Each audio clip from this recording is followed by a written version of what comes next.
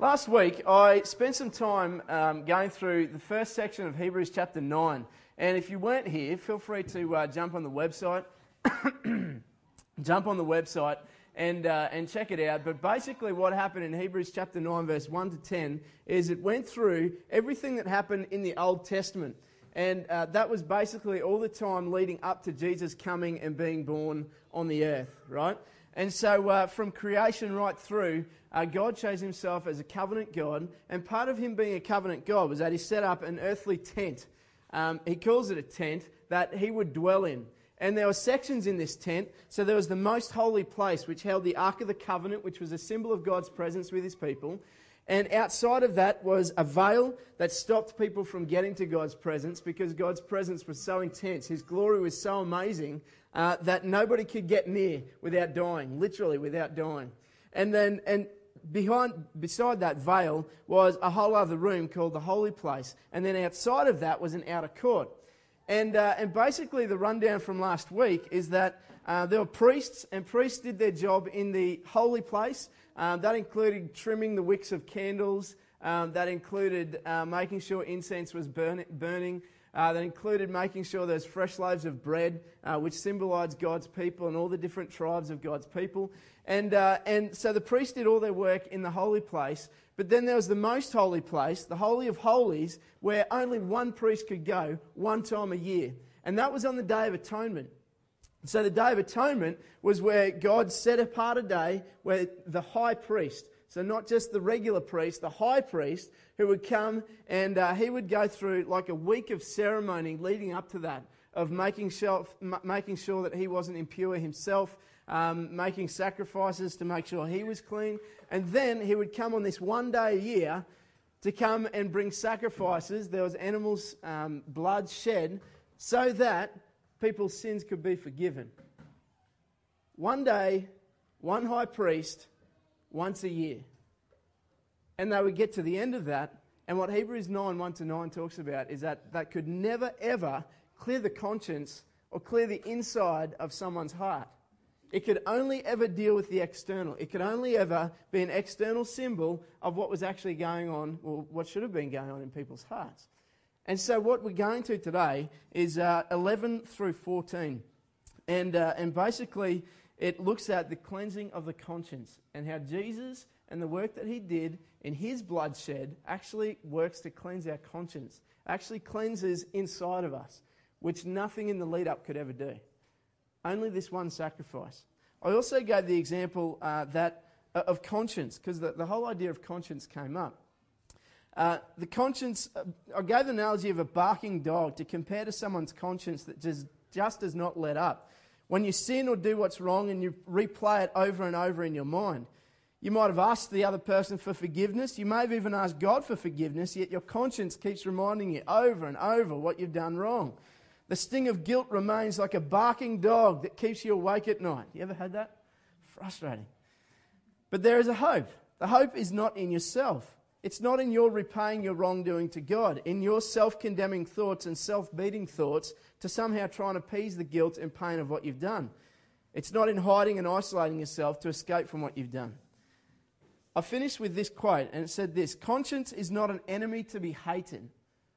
So if you understand conscience, it's the inside the innate ability to understand right and wrong. Right? And everybody's been created with this. You all have, every single person sitting here has some level of conscience, the understanding of what's right and what's wrong. Conscience is not an enemy to be hated, but a friend to be heeded. It's a great gift from God, prodding you to seek asylum in the sacrifice of Jesus Christ. I think that goes in the face of what happens today, where conscience and guilt seems to be terrible, evil things. We shouldn't ever accept that we're guilty for anything. In fact, we should work out how we can not be guilty. And we should get a lawyer to work out how we can not be guilty. And we can justify ourselves so that we don't have to feel the guilt and own the things that we do and the sins that we commit. That's sort of, I think, where we're at in our day. But then, if you look at it as a Christian, This is what another guy wrote. His name's Ed Welsh, and he's an author and biblical counselor. He said this: the proclamation of forgiveness of sins in Jesus' death and resurrection is meaningless without the knowledge of personal sin.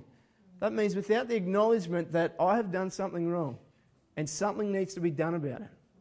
Unless you acknowledge that, Jesus' death and resurrection means nothing really. Nothing. The knowledge of sin, on the other hand, without forgiveness of sins, is deadly. Man, if all we ever get to is the point of, man, we're sinners, we're terrible people, and we go against God, and that's all we get to, bam, done. Well, that's pretty deadly as well, isn't it? That can be enslaving. And I just spat all over the place. Glad someone's not in the front row. So I've been thinking, it's not whether you feel guilty or not, because everyone at some point feels guilty. It's actually what you do in your guilt that matters. It's what you do in your guilt that matters. Where we head today in Hebrews is meant as a source of great reveling in Jesus and his work as most gloriously and intricate as it is, and to see what renders for our lives as transforming and life-giving. So Hebrews chapter 9 verse 11. If you've got your Bible or your phone or whatever you've got, open up there and we'll read together. Hebrews chapter 9 and verse 11. And here's where it comes. But, so what the writer of Hebrews is doing, so he's explained everything that's happened in the Old Testament leading up to Jesus, and he says, but there's something better. There's something greater. But when Christ appeared as a high priest of the good things that have come, even through the greater and more perfect tent, not made with hands, that is, not of this creation, he entered once for all into the holy places, not by means of the blood of goats and calves, but by means of his own blood, thus securing an eternal redemption. For if the blood of goats and bulls and the sprinkling of defiled persons with the ashes of a heifer sanctify for the purification of the flesh, how much more will the blood of Christ, who through the eternal Spirit offered himself without blemish to God, purify our conscience from dead works to serve the living God? There's an essence in there that suggests that your conscience needs cleansing. Your conscience, without God and without recognition of God, needs cleansing. Your inner person, your heart, needs cleansing. And Jesus does a pretty good job. He does an amazing job. Let's check it out. Christ is the final high priest. In fact, he's the great high priest. Hebrews 7 says this, verse 26, it was indeed fitting that we should have such a high priest, holy, that means perfect, set apart, innocent, he'd done no wrong, unstained, separated from sinners, and exalted above the heavens. He has no need, like those high priests, to offer sacrifice day after day after day, first for his own sins and then for those of the people, since he did this once for all when he offered up himself. Jesus' work as the great high priest was final and complete, whereas the high priest who served in the lead up to Jesus was temporary and not completely effective in atoning for their sins and the sins of others. You've got to understand this part of what Jesus Christ did. Everything in the lead up to deal with sin was not final. It was temporary. It could only be an external representation of what was going on in people's hearts, and therefore couldn't get deep down to be life transforming and life changing. I'm not sure if you have considered when you do something wrong or when someone does something wrong against you, how enslaving that can be. Have you ever thought of that? Have you ever felt that? The enslavement of when you've done something wrong and you've got to try and cover it up. The enslavement of when somebody wrongs you and sins against you and you're forever living in the trail of what they've done to you. Enslaving. And what this gets to is right down to the very depth of your heart for freedom. Not so that you'd continue to be enslaved, but so that you would be literally free. The feeling and the sense of a clear conscience is second to none, isn't it? Second to none. And ultimately, what the Bible says and what we believe at the project, ultimately the only way that can happen is through Jesus Christ. And here's how it gets cool. So Christ is the final high priest of the good things that have come. Jesus' works was evidenced by the good things that came as a result. It was neither purposeless nor fruitless. What Jesus did brought about really good things. All right? Brought about amazing things. And I'm not sure if you stop and think about this. You stop and ponder. Maybe you're a Christian and you sort of think about Jesus and it doesn't amaze you that much. Think hard, think deep about what Jesus has done. And it ought to inspire worship. It ought to inspire just an absolute dependence upon Him, an absolute amazement of Jesus Christ and the work that He's done.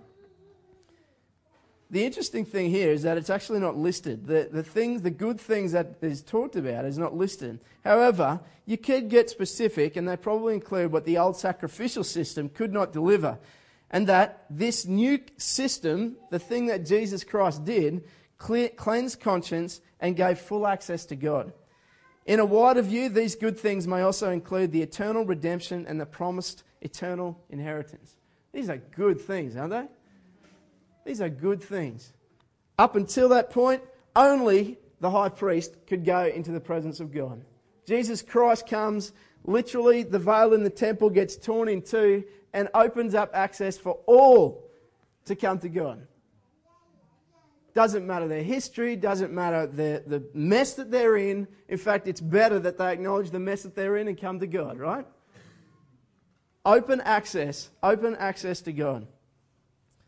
The eternal redemption, we're going to look at that, and the promised eternal inheritance. What happens right now and what Jesus does right now has eternal significance. Most people, right, would know John 3:16. For God so loved the world that He gave His only Son, that whoever believes in Him would not perish. Death does not mean the end. That's good news. But we'll have eternal life forever and ever and ever and ever and ever. That's good news. But the good news doesn't come without bad news. That's what we've got to get to. Then, continues on, then through the greater and more perfect tent, not made with hands, that is not of this creation. The old, the tent, the thing that people built, right, literally that people built in the desert, the old was a temporary picture of the new and the greater and more perfect tent. Remember, if you remember back to last week, how much stuff they talked about that was gold. Everything was covered in gold. Literally, it was covered in gold. So you walk in this place and it's dazzling. Absolutely amazing. And you can imagine how incredible it would have looked if you were one of the priests who could actually go into the holy place. And then if you're the high priest, you could walk into the holy of holies. You had to set it, like you had to burn incense so there'd be a cloud so that he couldn't get too close, right? That's how glorious it was. God's presence with His people. It represented something of great value and a certain level of perfection. Well, the only way for Jesus' sacrifice and His work to be completely effective was to go into the greater and the more perfect tent, into heaven, the very place where God dwells. So when Jesus Christ lays down His life on the cross, and it's Him who lays it down, right? Yes, He was killed, but it's Him who ultimately gives His life up. He lays down His life and He enters into the greater tent, into the most holy place. And that's a heavenly tent. He enters into heaven where God dwells. So you see why God established such a royal tent for His dwelling place here on the earth. And it was so that it would foreshadow what was coming. The fact that this tent that Jesus went through was not made with human hands, not a part of creation, points to the fact that what was going on was not just a physical act. While that was hugely significant, it was a spiritual act which wrought great effect in the spiritual world. So Jesus Christ's death was not just a physical act that people watched. What He was doing, what happened as he died and as He was buried, that was intensely impacting in the spiritual world. And so it wrought benefit not just in the physical. It didn't just change people physically, it actually changed people from the inside. And that would actually be worked out. This is why I think becoming a Christian is not just a physical act or the speaking of words or adding the name Christian to who you are, right? Nobody becomes a Christian because they say they're a Christian. Just the same way I don't become a teacher just because I feel like I'm going to be a teacher. Or I don't become a bus driver. My father-in-law is sitting here. I don't become a bus driver just because I say I'm a bus driver. I've got to go through a process. There's things that have to be done, right? In the same way, you can't just add the name Christian thinking, yeah, that'll somehow put me in good stead. That'll maybe make me a good person or something. No, that's not the way God works. It's not just a physical act, but it's a spiritual act which takes place in the soul. So out of this spiritual act of being redeemed by God through Christ's blood to belong to Him comes the physical consequence of a life lived in good works that glorify God. This is the marks of a Christian, right? The marks of a Christian is that they're changed internally, that God comes and redeems them. We're going to talk about redeeming in a minute. God comes and redeems someone from the inside, and that would overflow into the good things that would come on the outside. That's what God does. That's how Jesus' sacrifice and His blood works. We're going to go through 4 things that redemption is. Redemption is through Jesus Christ alone. Jesus entered once for all into the holy places, not by means of the blood of goats and calves, but by means of His own blood. So if you remember, the high priest would go into the most holy place. He'd lift the veil tentatively and sort of crawl into the most holy place to come into God's dwelling place. And he would make sacrifice for the sins of himself and his family, and also for the sins of all the people, the unintentional sins of the people. Well, this is where Christ's sacrifice means far greater. They had to go in year after year after year after year and day after day, and they'd have to make sacrifice after sacrifice after sacrifice after sacrifice so that they could keep atoning for their sins. Jesus Christ, you know the words He says? He screams it out right at the end. It is finished. And that's part of what He meant. All that work, all the animal sacrifices, all the things that the high priest had done and the priests had done was finished, and He was opening up something brand new.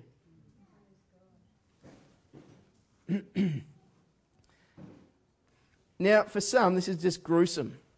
You think animal blood dripping, being spurted all over the place. It's like a horror movie or something where there's vicious bloodshed of innocent people or animals.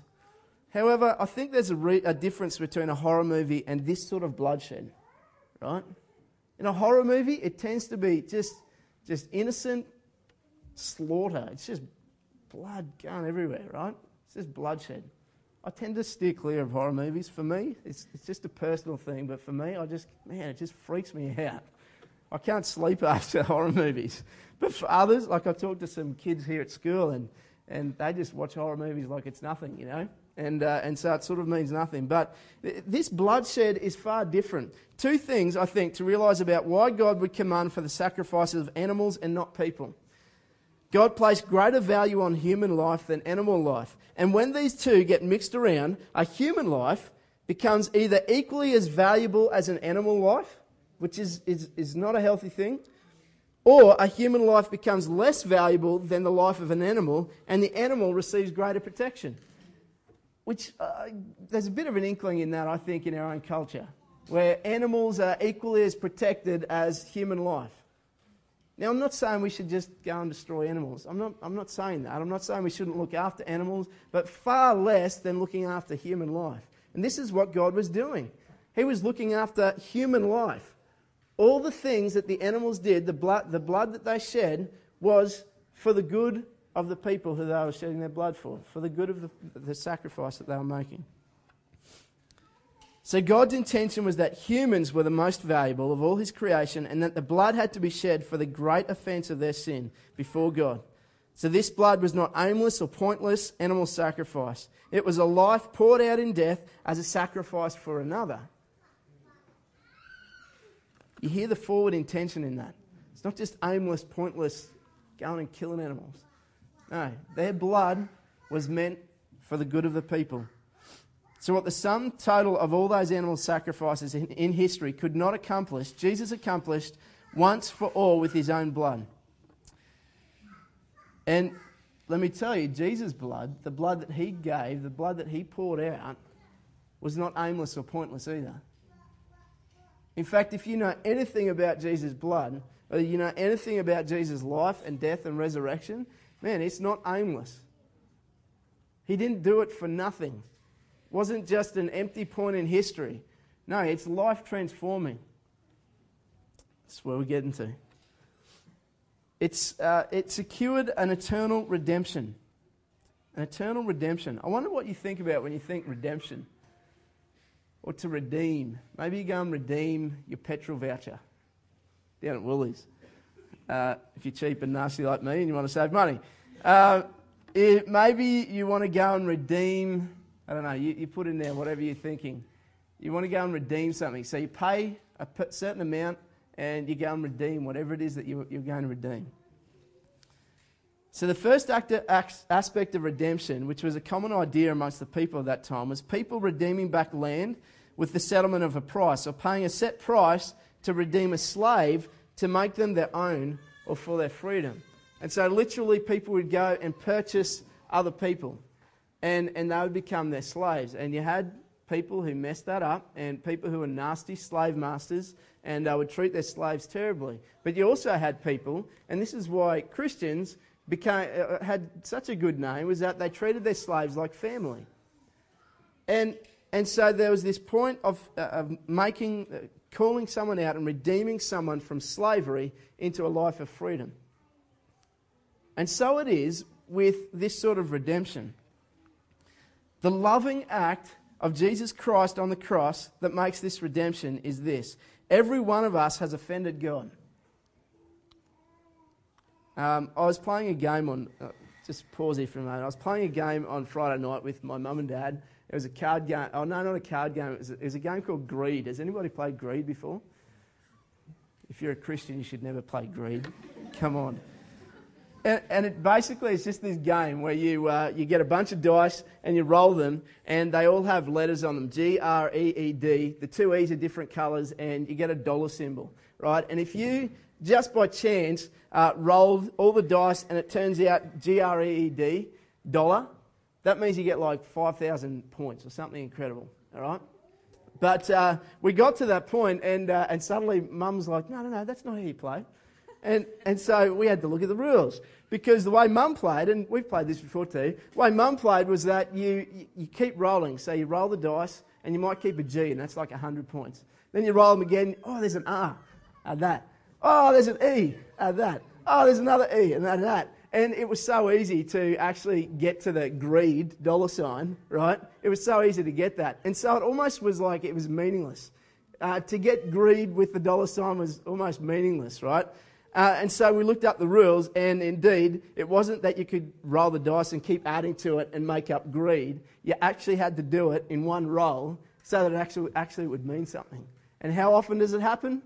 Never. Like, ultimately, it's like once a game, if that.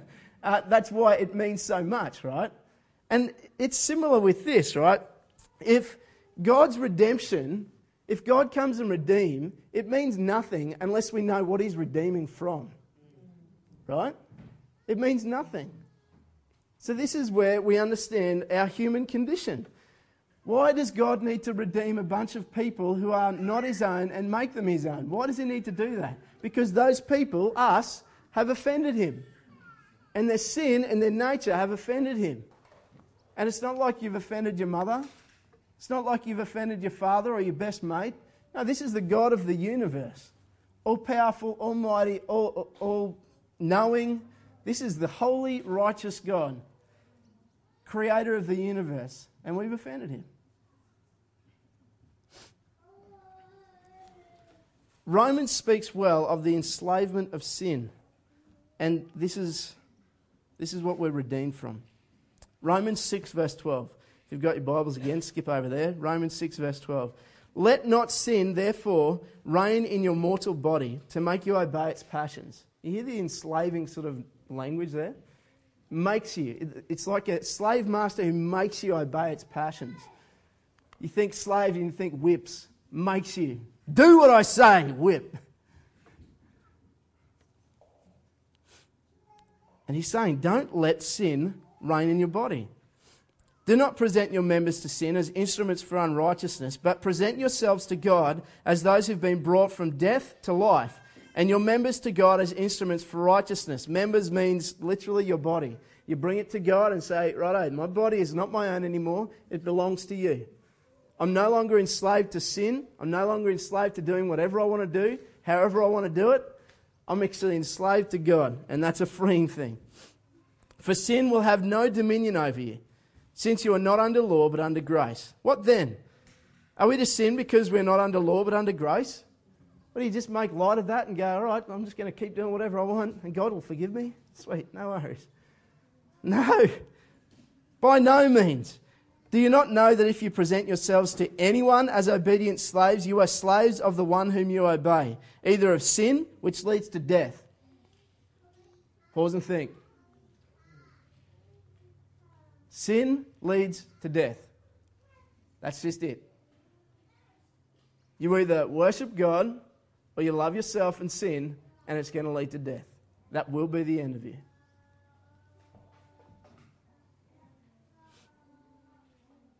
Or of obedience, which leads to righteousness. But thanks be to God that you who were once slaves of sin have become obedient from the heart to the standard of teaching to which you were committed, and having been set free from sin have become slaves of righteousness. Now, wouldn't it make sense if the offendee, the person who's offended you, would repay whatever they've done to you, right? Wouldn't that make sense? Wouldn't that be a just sort of action, that whoever's offended you or hurt you or wronged you or sinned against you would actually repay you for the wrongdoing that they've made? But the crazy thing with God is, and you may or may not know it, but man, just let it refresh your heart. The complete payment to set people free from being enslaved to their sinful nature was once and for all, and it was by God Himself. That's nuts. Isn't that nuts? It's not by my sacrifice. It's not by me coming to God and somehow bringing a trump card to God and saying, look what I got. This is going to help me get back in the good books with you, God. I'm going to try and work this thing out myself. No, you can't do that. Isn't this intensely amazing that Jesus Christ would come and make sacrifice? God Himself would come and make sacrifice for our wrongdoing and our offence that we've caused to God. That's unbelievable. That's what makes Him God. It was not a lay-by system where the initial payment is made and then we have to keep making payments until it's finished. We have to keep going to church and we have to keep paying our tithes and we have to keep having quiet times every day and we have to keep all these things so that we can sort of keep up the payments for our sin. No, that's not how it works. Jesus made one sacrifice for all sin for all time. Done. Finished. Dusted. We didn't have to make any more. Before we are Christians, we're enslaved to sin, and Christ purchases our freedom. Think about what this means for someone enslaved to the guilt of their conscience. The tyrannical master of sin and its associated guilt that you so desperately try to shut down, but to no avail. Jesus Christ worked on your behalf to pay the ransom price for your freedom. The price was death and His own bloodshed. He paid it. It's finished. And it's going to last forever. He doesn't have to come back. Jesus doesn't have to. It's not like the sin and the brokenness in the world is going to get so bad that Jesus is going to have to come and do it again. No, it's done. No matter how terrible this world gets, the one sacrifice for sin was made and it's done. That gives hope.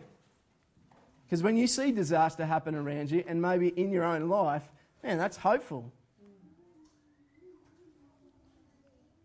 Hebrews 7:25 says this, consequently, He's able to save the uttermost, those who draw near to God through Him, since He always lives to make intercession for them. And Galatians 5:1, for freedom Christ has set us free. Are you free today? If you love Jesus and you're following Jesus and He has changed your heart, He's come and redeemed you, are you free today? Do you truly sense the freedom in your conscience and the freedom that He's brought for you? Or is it still that you have to dig something in and you have to keep something somehow to try and pay and make yourself good enough? For freedom, Christ has set us free. Stand firm, therefore, and do not submit again to a yoke of slavery. It means it's going to be tough. There's going to be times where you feel like, you know what, that sin is terribly tempting. Gee, it looks good.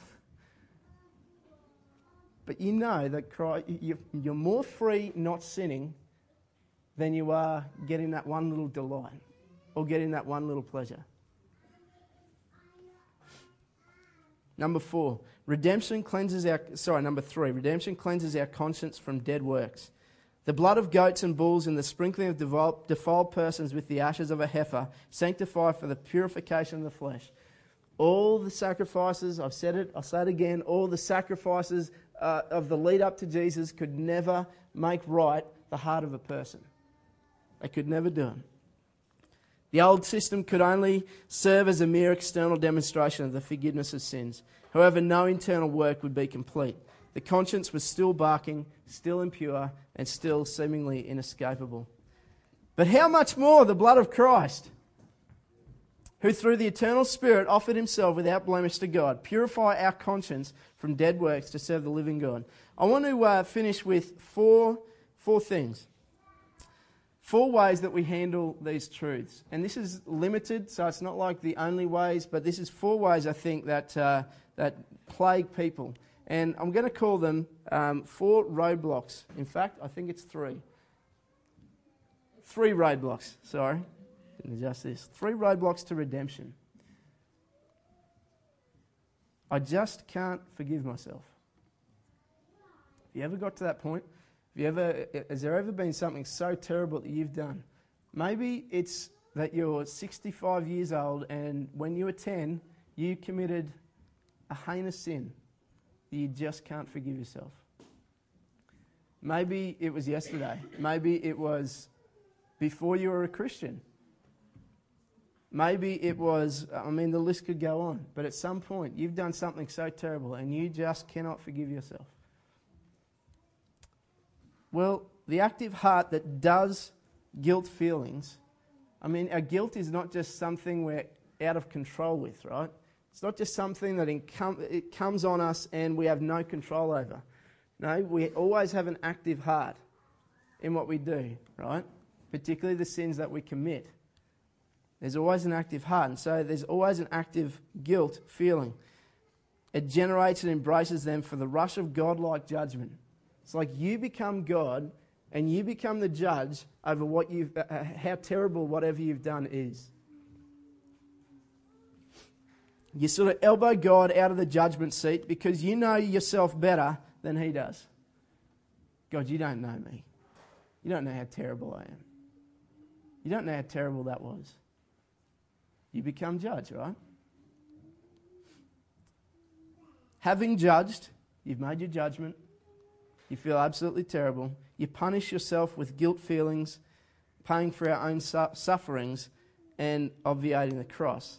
That means just forgetting the cross. Jesus Christ's suffering was not enough. So I need to make a few payments myself. Doesn't work. Don't know if you've noticed, but it doesn't work. You still see 65, 70-year-olds with that same plaguing guilt of their conscience of something that happened 25, 30 years ago. It's not enough. Jesus Christ's blood is enough. A saint is remorseful over sin. This sort of ties in, I think. I just can't forgive myself. To understanding the difference between... I do not know what's going on here. There we go. The difference between conviction and condemnation. I talked a little bit about this, but I thought I'd look at it a little bit more closely this week. Conviction and condemnation. You know that conviction happens, right? You walk into a courtroom and conviction happens. People are convicted for the crime that they did. Okay? But usually that leads to I've got to repay society somehow. So it might mean jail time, it might mean community service, it might mean something like that. But conviction at a deep soul level cannot be repaid by community service. It can't be repaid by going to church. Conviction at a deep soul level is different to condemnation. Here's some differences. Conviction is from God. You know what? God is an intolerant God to your sin. He doesn't want to let you keep sinning and keep doing the wrong things and going against him and going away from his path for life. He doesn't want to let you keep doing that. So he's intolerant to sin. And so he pulls up the blocks and convicts. And you know that feeling. You know the sense when I've done something wrong. This isn't right. And that turns into condemnation, which is from Satan, when you keep playing over and over and over in your head whatever you did.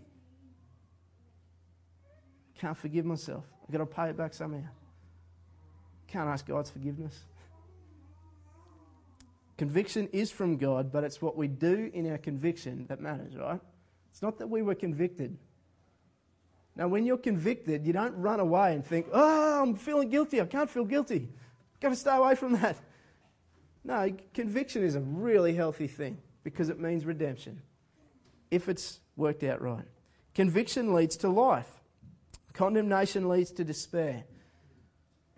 You're an idiot. Why did you do that? Does anybody talk to themselves? Am I the only crazy guy here? Anybody talk to themselves? You're such an idiot. Why would you do that? Like, man, can't believe you did that. Do you ever do that?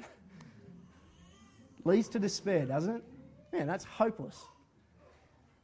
Conviction leads to life because in conviction, you realise that what you've done is wrong and know that you can't do anything about it.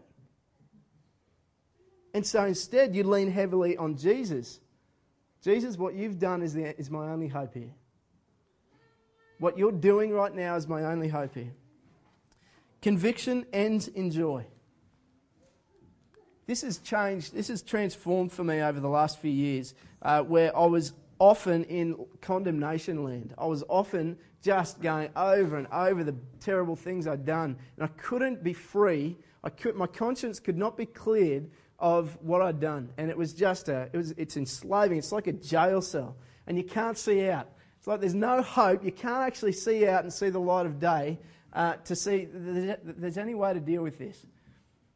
I even come to God. I'd be like, God, I feel like such an idiot. Why did I do that? And you're condemning yourself over and over and over again. And it changed for me when there's a bunch of stuff that's happened, right? But listening to Pete's preaching, particularly on idolatry, and when you're dealing with sin and you smash the idol and you deal with the idol and you're actually free so you don't have to keep going back to it again and again and again. Conviction ends in joy because you've leaned on Jesus to deal with what you couldn't deal with yourself. And that's joy. Because it's moved, the judgment that was meant for me has moved to Jesus Christ. And by God's grace, you move on and you actually find joy in God's forgiveness. Conviction makes us want to change. Now, for some, this is like you can't talk about conviction. You can't talk about when you feel bad or when you've been challenged on something. This means that no person in the church can ever come and talk to you about something that's going wrong. That it makes you believe that you can't change. That's condemnation. Conviction is where we can have healthy relationship with one another. We feel convicted by the Holy Spirit. That's God, right? God convicting us so that we would lean on Jesus and not on ourselves. And it makes us want to change. Man, when I felt free, when I felt literally the freedom that came because of what Christ had done, it made me want to confront all those things that I never wanted to confront. It makes me want to change. Don't know if you do that. If you ever felt God change something in your life and transform something in your life, so much so that it makes you want to go back for more. It's amazing. Conviction leads to new identity in Christ. Condemnation leads to old identity in sin. Condemnation makes you think you're still a slave to sin and you're never going to get out of this thing. It's not going to happen. Conviction that leans on Jesus Christ leads to a new identity in Christ. I'm no longer the old person that I was. I'm no longer enslaved to sin. I no longer depend upon myself to deal with what I've done wrong. I actually depend on Jesus Christ. It's my only hope. Conviction brings specific awareness of sin. I talked a bit about this last week. Condemnation brings vague uncertainty about sin. So you come to God and it's like, no, I don't know why I feel guilty. I'll think of something. I lied. I'm sorry, God. Or, God, forgive me for being proud. Well, that's pretty vague. How are you proud? Well, I was arrogant in the way I spoke to my students. God, forgive me for... you can be as vague as you want, and that's condemnation. That doesn't lead to life. It doesn't lead to the actual change that's necessary. Conviction brings specific awareness of sin. God, forgive me for mistreating my wife, for the way I shouted at her, and I shouldn't have. God, forgive me for getting angry quickly with my children. Can you see how specific that is? I yelled at them. I'm sorry for that, God. It's not like, God, forgive me for my anger. No, that's vague. That's vague territory. Get specific. That brings about the change that's necessary. Conviction looks to Jesus. Condemnation looks to self. Conviction is a blessing. Condemnation is a burden. I wonder how many of us sitting here today are under the burden, the weight of condemnation. What you need is to do what's appropriate in your guilt and your conviction. Let's turn to Jesus. Lean heavily on Jesus. Here's the second one. I haven't sinned. The words I can do whatever I want sort of come to mind in this one. I haven't sinned. I'll work out a way to make sure that whatever I did wasn't actually a sin, and I'll justify why I did it so that I feel good about doing it next time. I haven't sinned. Oh, that's a bad feeling. Guilt, don't go near that. When wrongdoing is not viewed in relation to God, we haven't offended anyone, so we've no reason to feel guilt. Or the guilt that we feel is based upon my own or someone else's making of what's right or what's wrong. However, when wrongdoing is viewed in relation to God, that is when God reveals to us His standards for right and wrong, and it's Him we have offended, and it's Him we must find peace again. Now, if it stops here, the results are disastrous. Remember, it's not whether you feel guilty or not, but what you do in your guilt that matters. It's not whether you feel conviction or not, it's what you do in that conviction that matters. Whether you turn to self or whether you turn to Christ and put your trust in Him. Now, isn't the forgiveness that He offers far sweeter when we know the depth of the sin and the offence against God? Isn't that's like greed with the dollar sign once in every 5 games. But man, that means a lot. Isn't the forgiveness of God so much deeper and so much better when you realise the depth of your offence against God? And you own it and say, God, I've done the wrong thing. I humbly come to you. Trust in Christ.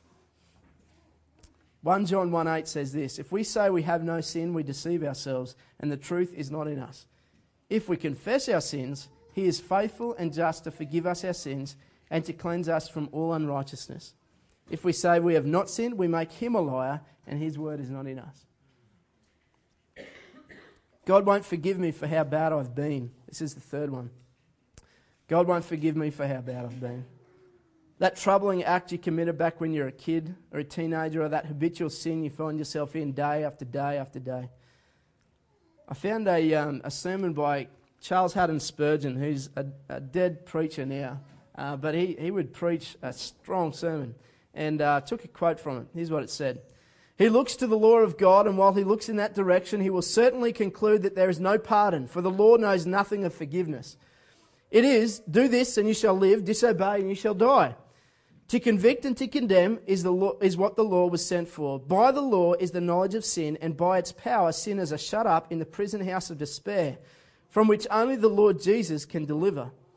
What the law asserts, the understanding also supports, for within the awakened man, the man who's feeling the weight of his conscience and conviction, there is memory of his past offences, and on account of these his conscience passes judgment upon his soul, and condemns it even as the law does.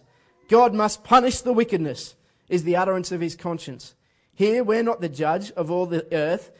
Here we're not the judge of all the earth if he did not do right, and if he does right, he must visit my transgressions with the threatened penalty. You sensing the weight and the burden here? Like the jail cell? Thus the thunder of Sinai is echoed by conscience. Meanwhile, many natural impressions and instincts assist and increase the clamours of conscience. For the man knows within himself, as a result of observation and experience, that sin must bring its own punishment. He perceives that is a knife which cuts the hand of him that handles it, a sword that kills the man who fights with it. He feels that he cannot himself readily pass by offences committed by his fellow men, and so he concludes that the Lord cannot willingly forgive. He can't forgive their sins. Why would he forgive me? Done something terrible. That part of hardness of his heart goes to deepen the conviction that God will not pass by his sin, and he is therefore terribly dismayed and hopeless of mercy. God wouldn't do that. He's not that kind. Like everything else I'm sweet with, but that one thing, no way. God, he wouldn't forgive that. That same evil spirit, meanwhile the devil comes in with all the horrors of the infernal pit, hell, and threatens speedy destruction. That same evil spirit who once pictured sin in glowing colours and set before the sinner the pleasurableness of unrighteousness, now comes in and turns accuser, forestalls the final sentence and hardens the man's heart by the assurance that there is no hope for you. Bunyan very aptly pictures Diabolus when he was attacking the town of Mansoul, as making Captain Past Hope unfurled the red colours which were carried by Mr. Despair. And he also speaks of the roaring of the tyrant's train, which sounded forth terribly, especially by night, so that the men of Mansoul had always in their ears the sound of hellfire, hellfire, and all this to keep them from submitting to their gracious prince. Thus, for once, the devil craftily cooperates with the law of God and with conscience.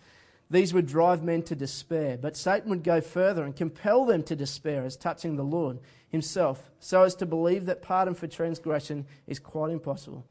The convinced sinner is able to believe that mercy may be shown to others, but as for himself, he signs his own death warrant and labours under the full persuasion that the acts of God's mercy can never extend to him.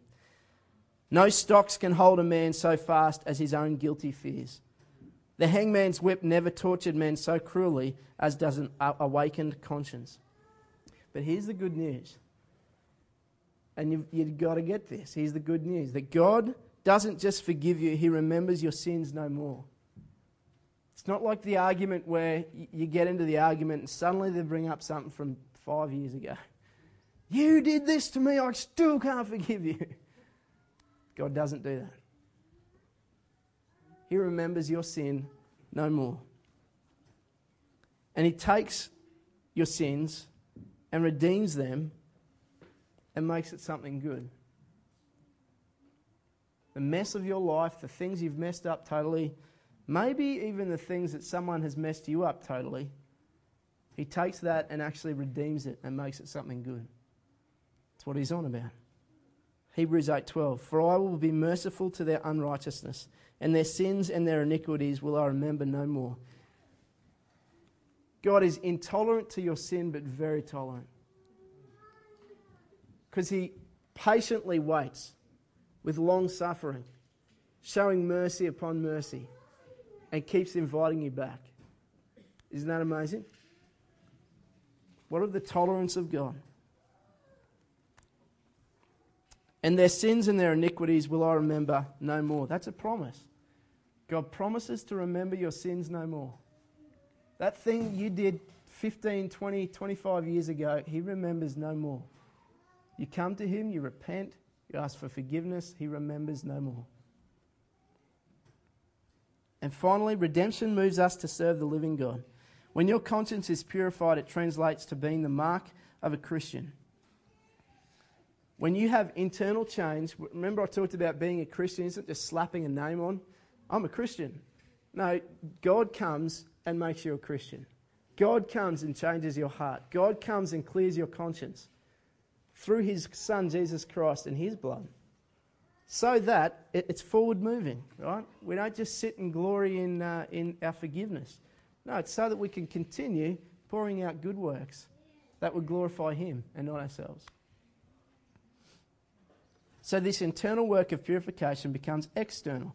He writes the law on people's hearts, and that overflows in the way we live at home, at work, at school, or at the movies, in the way that we genuinely love God and see him at work in every facet of our lives. So in conclusion, what's your response to hearing this today? Perhaps it served so that your worship of Jesus would be clearer and he would be seen as far greater than you previously imagined. I hope it's done that in someone. The work of Jesus Christ, the blood that he shed, is, man, is it good? Man, is it valuable? Perhaps you never knew that Jesus' sacrifice accomplished so much, and now you realise how personal it's become. I've offended God. I can't do anything about it. I can only trust Jesus. That's good news. And finally, Jesus' sacrifice, for it to take full effect in you, you need to repent and believe that he is God and that you're not. That Jesus' bloodshed is enough to cleanse you from your sin and transform your life to be the one that no longer serves yourself and your own ends, but instead takes great delight in serving God and his ends. That's when the transforming work of Christ happens. He is God and I am not. Let's pray.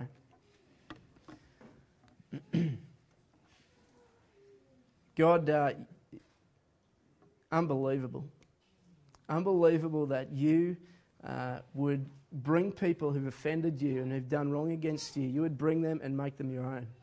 What I didn't talk about this morning, God, is that you're a father and you adopt people into your family all the time. And you love them. It comes at great cost to you, the cost of your son and his blood poured out for us. And so, Jesus, today, I pray that for the haunting conscience, that God, you would begin to set them free. Begin the process of the freedom that truly comes when they don't take the place of forgiver, but they trust you to do that. The place that they don't have to handle their own sin, but they trust you to do that, Jesus. And that starts the process of becoming clean, becoming pure. I pray that the past sin, the sin that happened 25, 30 years ago, God, come and do the precious work of cleansing their conscience. God, for the present, right now, where you convict us, God, I pray that change would come about so that we would learn to heavily lean on Jesus Christ and his sacrifice and his blood that's been shed for us, not on ourselves. That we would repent quickly, that we wouldn't try to take matters in our own hands, God. That we'd repent quickly, we'd turn away and we'd follow you. God, thank you for your most loving act. Thank you for your kindness. Thank you that you show mercy upon us day after day, and that in your kindness you forget our sin. You don't remember it. You're a good dad. You're an amazing God. Amen.